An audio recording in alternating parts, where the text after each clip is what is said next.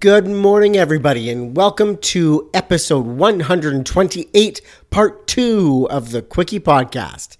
I'm your host, Dave Hopkins, and if you have not heard part 1 of my interview with Danielle here, then head back one episode from yesterday and listen to part 1 first.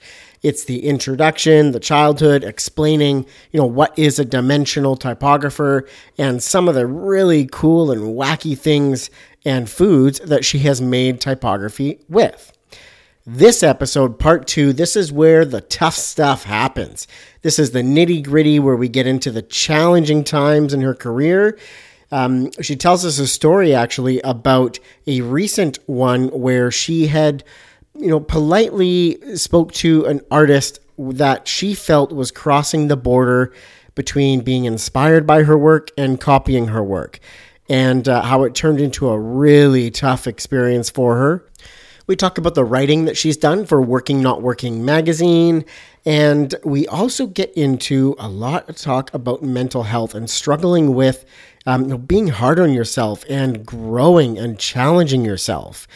Danielle also tells us about the exhibit that she went to that sent her off on a mission to create black light reactive Jello. Yes, she made typography with black light reactive Jello, and it's still edible, and she tells us all about that. That kind of stuff and so much more in part 2 of my interview. Go check out part 1 first if you haven't heard that, but if you've already heard it, then let's get to it. Ladies and gentlemen, part 2 of my interview with Danielle Evans. Here we go.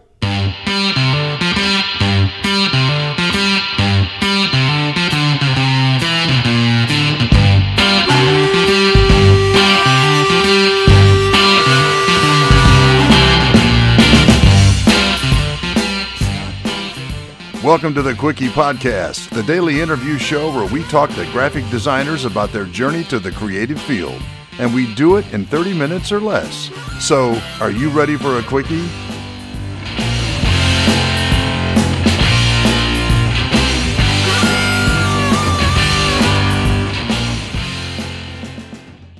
All right, so now I want to get into a couple of questions about challenging times in your career.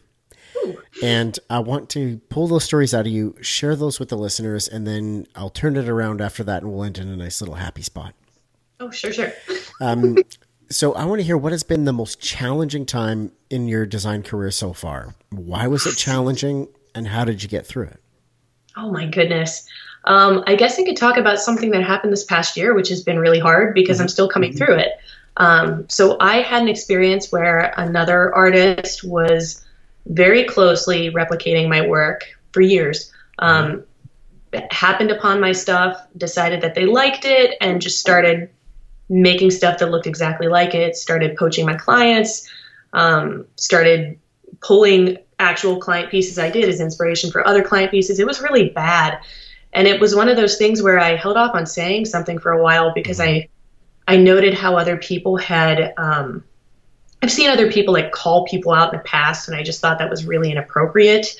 So I thought well, if I give this person time after I've spoken with them privately, maybe they'll change. And that, of course, never happened. It just kept getting worse and worse. So finally, this past year, I had sat down a couple times to write about this experience. And once I felt like it was, for the most part, behind me and I dealt with it, I made some side-by-side comparisons, kind of gave my thoughts about why I think this isn't really healthy for anybody, why it doesn't benefit anyone, and why as an industry we need to rethink how we take inspiration from people because of how quickly the internet is pulling images to us and we're not able to keep track of what we're ingesting. And I put it out there in the world back in March, and it for the most part went over pretty okay, but there was a lot of fire that I took from the internet. Seriously. People accusing me of being a bully, which is hilarious because I've been bullied most of my life, so that's not really a thing I'm capable of. People accusing me of sending cease and desist and lawyer letters, which I'd never done. And that was just really strange. I'd never had my industry turn on me before, and it legit actually put me in therapy. It put me in therapy because of how badly My peers treated me. I had people sending me private emails, asking me what the hell I was doing and who the hell I thought I was, and calling me names. And then they would take those emails, turn them into Instagram comments under fake accounts, and then post all of them on these posts where I was talking about some of these things. I am proud of how diplomatically I handled stuff. I am very proud of how I put this information out there, because I was very careful. I didn't want to cause people to like rise up to be asinine. And I got a spectrum of responses. So some of them were really good. Some of them were really awful. And the ones I thought were really interesting were the ones in the middle, where they didn't really know either way, but they would love to hear it discussed more. And that was really cool. So I guess the shitty part of the story is it's really affected my ability to produce things. I've had actually post-traumatic stress incidents from trying to post my work. Like I've had anxiety attacks during the creative process, the conceptual process, and then I made a bunch of work that I would get right to the end of it and then not be able to publish it. I just couldn't do it. So I had to go to therapy, and I've been doing that for a couple months, and I love it, and I've started making work again. Beautiful. So that is a story. That is such a story, but I honestly chalk it up to that's part of life. Isn't it? And it's horrible. Like shit will go sideways for everybody. You will go through something that will affect you to your core, and it will be more than you can just get through or move past yourself. And so, noticing that and taking the time and having the strength to pursue that extra help, even in a world where, you go to counseling, heavy. Yeah. Right? Like in that world. So that's incredible and powerful that you've done that. And especially coming through and now on the other side, maybe not even fully, but starting to produce again. God damn, it must feel good. It does. And it's interesting because I noticed this experience did a lot of strange things. It polarized people to me, which I've always been an opinionated person, but very careful about how I've presented those. And in this case, the people that are genuine and open were very much magnetized to me. A lot of people who have, honestly, if I'm going to be really real about it, tried to exact abuse upon me, either through grabbing my work or through identity theft or actual physical abuse, have kind of chosen to side with the other artist, which I thought was really interesting. So it's been a fascinating study in who I can and cannot trust. And it's also allowed me to then relax my opinion of do I need these people's opinions? No, I don't. Yeah. I don't. And it's great. So while in some cases I feel a little ostracized still and was effectively canceled by handfuls of people from my community, I don't know that I need their validation anyway. And it's also kind of brought to light what it looks like to be a person, an intersectional person of any sort. I'm noticing the design community is very conservative and very fearful in some ways about new ideas or holding space for multiple opinions. And so I think when this was happening to me, I noted that a lot of my friends of color were kind of rallying around me to be hey, it's going to be okay. I promise you'll be fine. And I was wait a second. Holy shit, you guys go through this all the time, don't you? I've been exploited by one person for several years. You guys get exploited by all of us all of the time. And they were just yeah, welcome, hi. And I'm fuck, oh my goodness. So it was just kind of this amazing moment to be it's not to say that, oh, Danielle found her wokeness, but just understanding that there are so many people out there living these very complicated experiences that we're not really understanding or discussing at length amongst people who don't look like each other. And it's important to, especially for myself, make space for those people even more through that experience, being more inclusive of their stories and what they're struggling with, because design that is diverse is far more effective than design that is not. So that is a poster experience for beautiful, horrible, painful, exciting, encouraging, literally every feeling there is. Yeah, very much. And I think too, I've been writing a lot as well as part of this. It's so funny that in a lot of ways, this kind of cuts some of the digital component of what I'm doing and has forced me back to to paper and to writing. And I've been publishing a series of articles through WorkingNotWorking Magazine on various types of design ethics and mental health in design and things like that, which has been so wonderful. And I would highly recommend you check out their publication. But one of the things I've been writing about is this, like you're saying, a spectrum of emotion. I think we're moving from a time of good vibes only to like a time where all vibes is important and permissible, because when we are putting up hands being like, hey, we don't want your good vibe or anything that's not a good vibe here, that's a place of privilege. And that's also saying that I'm not equipped to handle anything that feels like it's not cut and dry and good.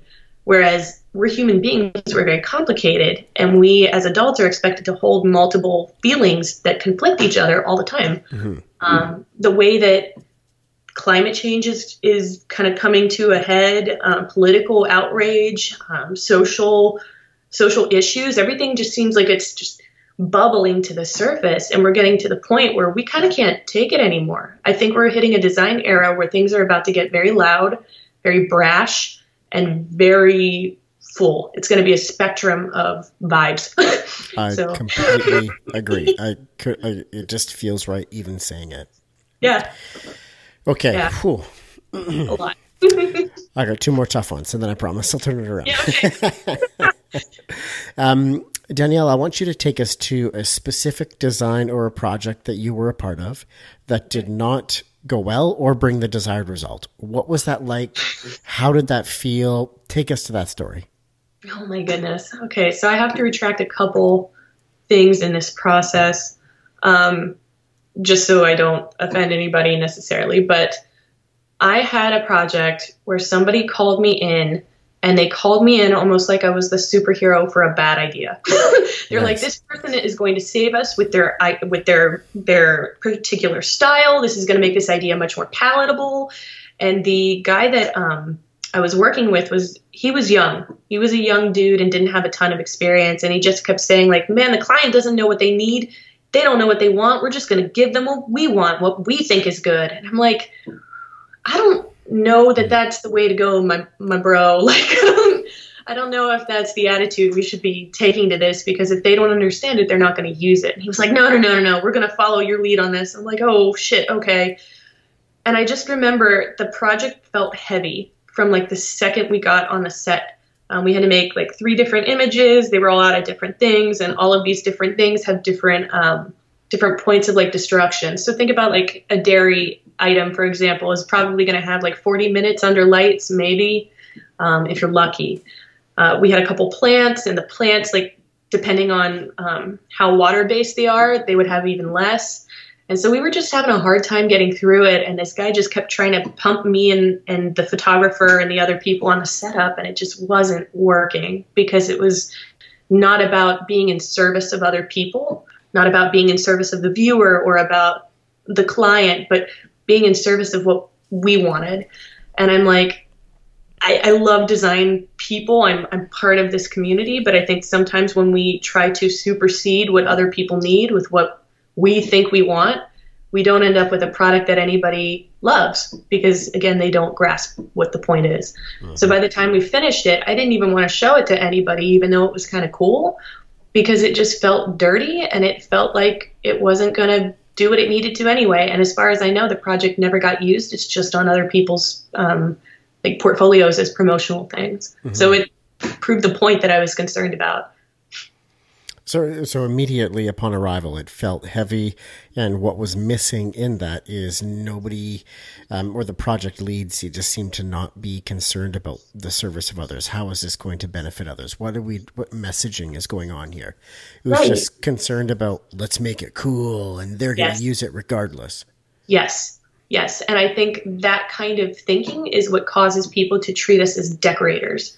And if we're wanting to flip the script on being a decorator, that means we have to do the work that like copywriters or other visual people have to do, which means going in and researching, doing the historic study of the symbols that we're using, making sure that we're connecting with the audience that may or may not look like us on this product that we may or may not even use, because that's the point. The point is to be the bridge between this item and these people that could use it. Mm-hmm. Yeah. Wow. Yeah, I got a feeling in my gut right now, and it's just Okay, let's get through it. I feel for you. What is something you're struggling with in your design career right now? Oh, you're catching me with all the questions. All the questions. The last one, and we'll turn it around, I promise. No, it's okay. It's okay. These are good. I like the tension of it. So I was texting someone today, a friend of mine also in the design community, being like, I'm so frustrated because I feel like the work that I started doing, like, which was a lot of flat lay, kind of pulverized spices and other substances, dirt, things like that. I did a lot of that when I first started, and that's not exciting to me anymore. My work has evolved to be like more complex, to involve weird bakes. Some of the photo rendering is more complicated now. Like, that stuff is fascinating to me, and I feel like I'm not done with doing things as like a flat lay, but it's just, I'm so fast with it that it's not challenging. But the things that I want to do, the things that are more complicated, like music videos, or I want to get into more murals or installations, interactive things, and technology-based work, like those seem to require other people. I've hit my limit as to what I can do as one person alone. Mm-hmm. And sometimes getting partners that have the time and the energy and the dedication to align with me from start to finish on a project is really hard. And given the kinds of trauma I had gone through and the traumatic stress I was experiencing on the other side of that trauma, there were times this year where even I dropped the ball and was like, hey, I'm so sorry. Like, I wanted to do this. I sat down to do this, and then I had a panic attack, and I had to get up and do something else for a little bit. Like, I'm realizing, like, the timing of those things, it's really frustrating because I know what my path could be right now, and I know where it is. And so I have this tension of, like, taking baby steps, not only into my personal recovery and my personal relationship with my work, but also what I think the future of my job looks like. It's really scary to grapple with this when you also rely on your work, like your artwork, to pay your bills. Mm-hmm. So that's where my head is right now. And the tension rests within me is, how do I give myself enough space and time to evolve when that's a complicated process? It will involve people and time and resources, and yet still being okay through watching those resources wax and wane. Mm-hmm. Mm-hmm. Wow.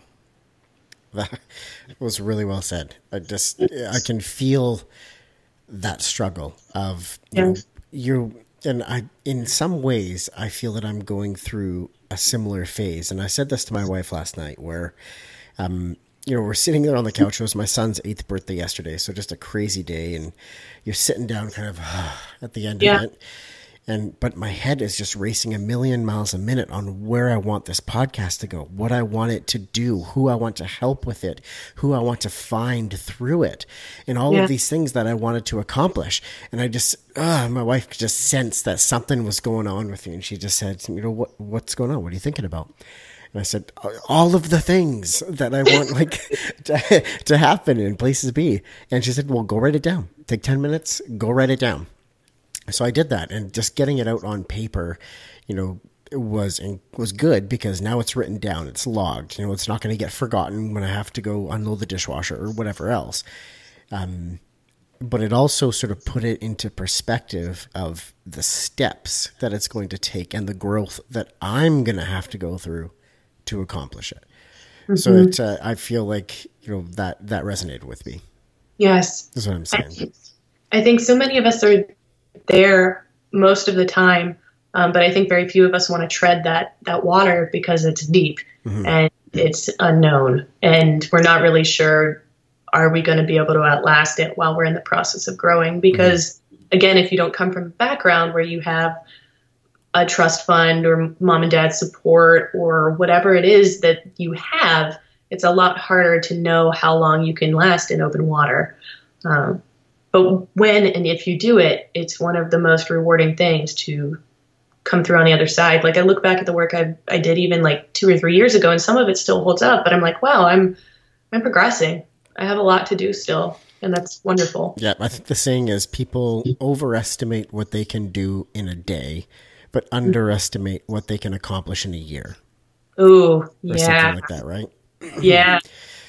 But the trouble with getting caught up in that is, you make a to-do list and maybe your to-do list has 30 things on it. Well, you're already setting yourself up for failure, because even if you only get 10 of them done and they were 10 really good, really big, important things, you're still like, shit, like I got 20 things left on my list today. I didn't do nothing. Yeah. And even like we minimize the things that we do. I mean, I remember I had a partner several years ago where he worked at a job elsewhere, would come home and he'd go, "What did you do today?" And I'd be like, "Oh, I didn't really do anything." He'd go, "Well, what does that mean?" And I went, "Well, I mean, I read like a bunch of articles and I did a couple of chapters on this book about business, and I sent out like 5 different emails to people, and I prepped for a project, but I mean, I didn't really do anything." And he was like, "Oh shit." That's a pretty busy day. I mean, I farted around on the computer and had a couple snacks at my in-house job. And I'm like, okay. Yeah, there you go. Perspective. And we don't think about it. We don't think about it, but a lot of the small steps that we take on a daily basis are really seeds that we plant that we get to harvest later. Because when you're challenging yourself every single day, even if it's small little things, get up 10 minutes earlier, go to bed 10 minutes sooner, drink more water, like every single one of those little challenges that could be put in that category. It may not seem like anything in the moment, in that day. But then you look back in a week, look back in 2 weeks, look back in a year and go, look at the growth that has happened from these tiny little challenges and struggles every single day. Yes. So yeah, exactly. Keep your eye on the big prize. Okay, I'm going to turn it around. Danielle, tell us about a project that you've been a part of that you are the most proud of. The one that just makes your heart sing. Maybe it's the biggest design feather in your cap. What is that project? Oh, man. You know what? I think we got to talk about the Jello some more. Please do. Okay. So it's funny because this project was just for myself. And I think in that statement, there's a lot of unpacking to do there. I've been taught through the course of my life that servicing myself first in any way is not the way to live. And so many people are taught that. Yes. And I've had to unlearn that as an adult. I'm still unlearning that on a regular basis. So the fact that whenever I do projects for fun, the fact that they benefit me first and foremost is really beautiful. And so I try to be excited about that. But I remember part of why I love this project is because it started with the art museum. I go to the art museum here often, and it is kind of like a research thing. Usually I go to just like poke fun at the art and just be silly and make dumb jokes. But because in that way, like, it also helps me to research, like, oh, what's the spin I could take on this? But my museum had a basement show for psychedelic blacklight posters. Cool. I know. The immense irony of it being in the basement was not lost on me also. That's so good. So I go to the bottom floor and I'm wandering through it. And I'm just like, this is amazing. And there are posters about women's body issues. There are posters about war. There are posters about the Black Panthers. And they're all from like the 60s, 70s, and 80s. They're just an entire exhibit filled with this stuff. And of course, they have like a little spot where someone's like, hey, make a piece of art. And someone makes a giant penis out of like neon green paper. And it was hilarious. Perfect. Of course. It truly was. But I was sitting there looking at this and I'm like, how do I pull this into what I do? How do I make translucent things? And I start researching on the internet. I go, wait a second. I can make blacklight Jello, maybe? Would it hold long enough for me to do what I need to do to it? I don't know.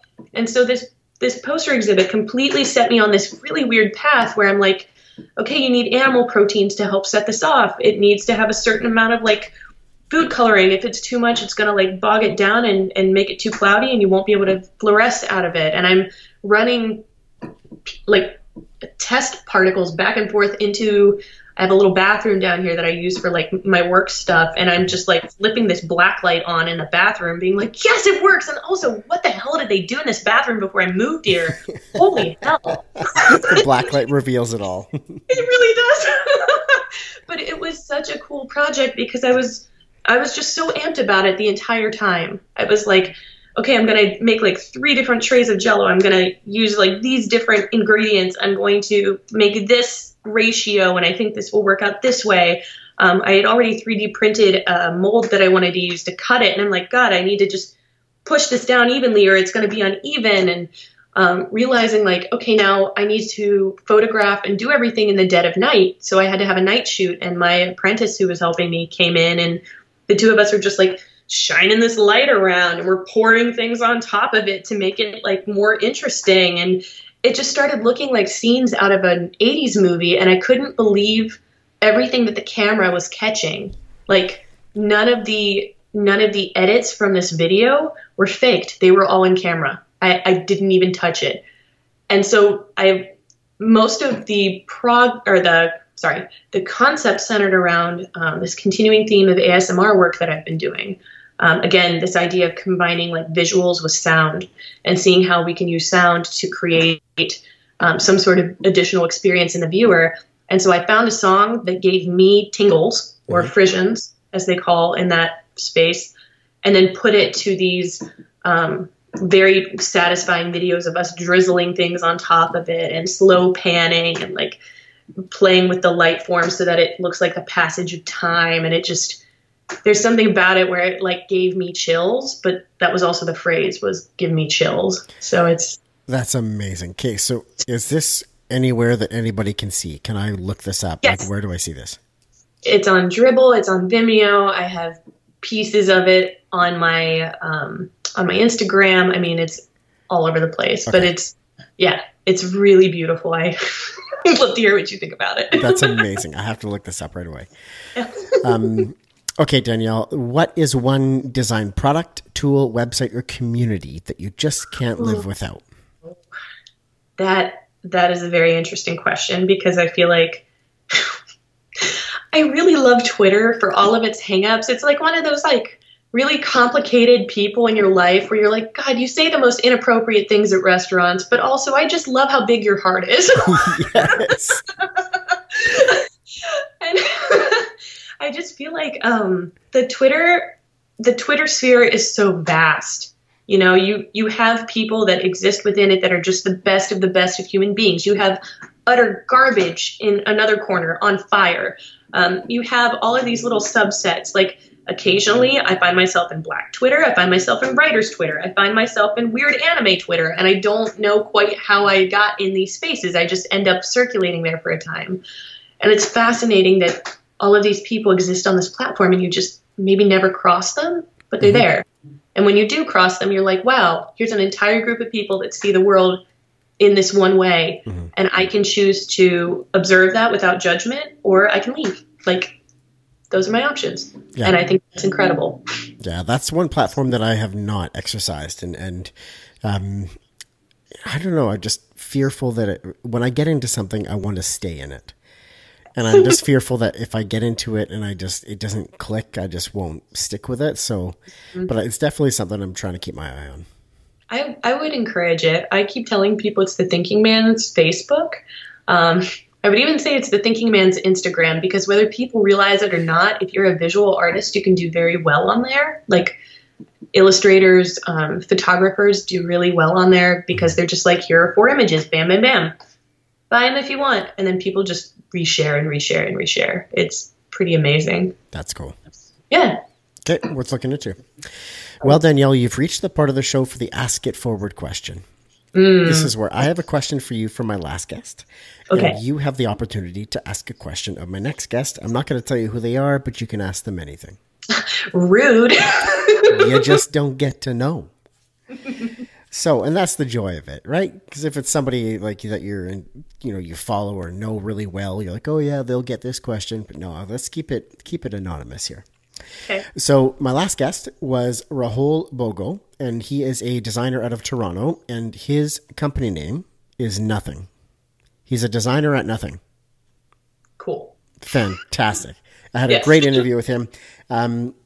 So he wanted to ask this, and now that I've sort of done this interview with you, this question could not be going to a better applicant for this question.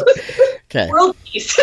So it's a 3-part question. So part 1 is, are there any side projects that you wanted to start, but you didn't?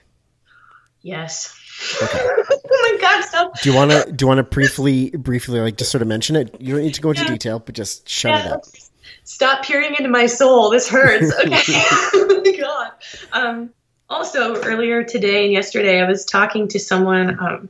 I've had a project that will not let me go. It's a lyric video for one of my favorite musicians, and I've had it storyboarded out for 3 years. I mean, I know exactly who I want to hire. I know exactly what the visuals need to look like. I know about the amount of time it'll take me to do it. I mean, I have had this start to finish in my brain for some time. Okay. But the problem with it and why I never started it is because somebody that I had started seeing or was interested in, like, we got very close and never quite became a thing. Like one of those things. It was like one of those, like, one that got aways. Yeah. I told them about this project and he just was all about it. And it was something that we connected over, this love of this song, the love of this artist. And I would share some of this process with him and he would just enjoy it so much. And it was almost like this person became wrapped in that idea so that when it never actually happened, and I started through the grieving process of that last year. I tried to pick it back up again. I couldn't touch it. There was too much to the project. So I had to throw part of it in the garbage and be like, I think I need to let this go. However, yesterday, this project crept back into my brain and was like, you know what? I could probably do this without it invoking this man's memory. I think I should do it. So, okay. So you already answered the second part of the question, which was what stopped you. Yeah. The third part of this question is, knowing what you know today, what would you have done differently, or would you have done it differently? I learned something or vocalized something recently that maybe other people would like to hear as well. I have struggled in relationships with being codependent, just because that's how I was taught to be. And as an empath, that's kind of part of it sometimes, and just having to regulate where your boundaries start and someone else's stop. So I have learned recently that I do not ever need to bring any sort of potential partner or significant other into my job.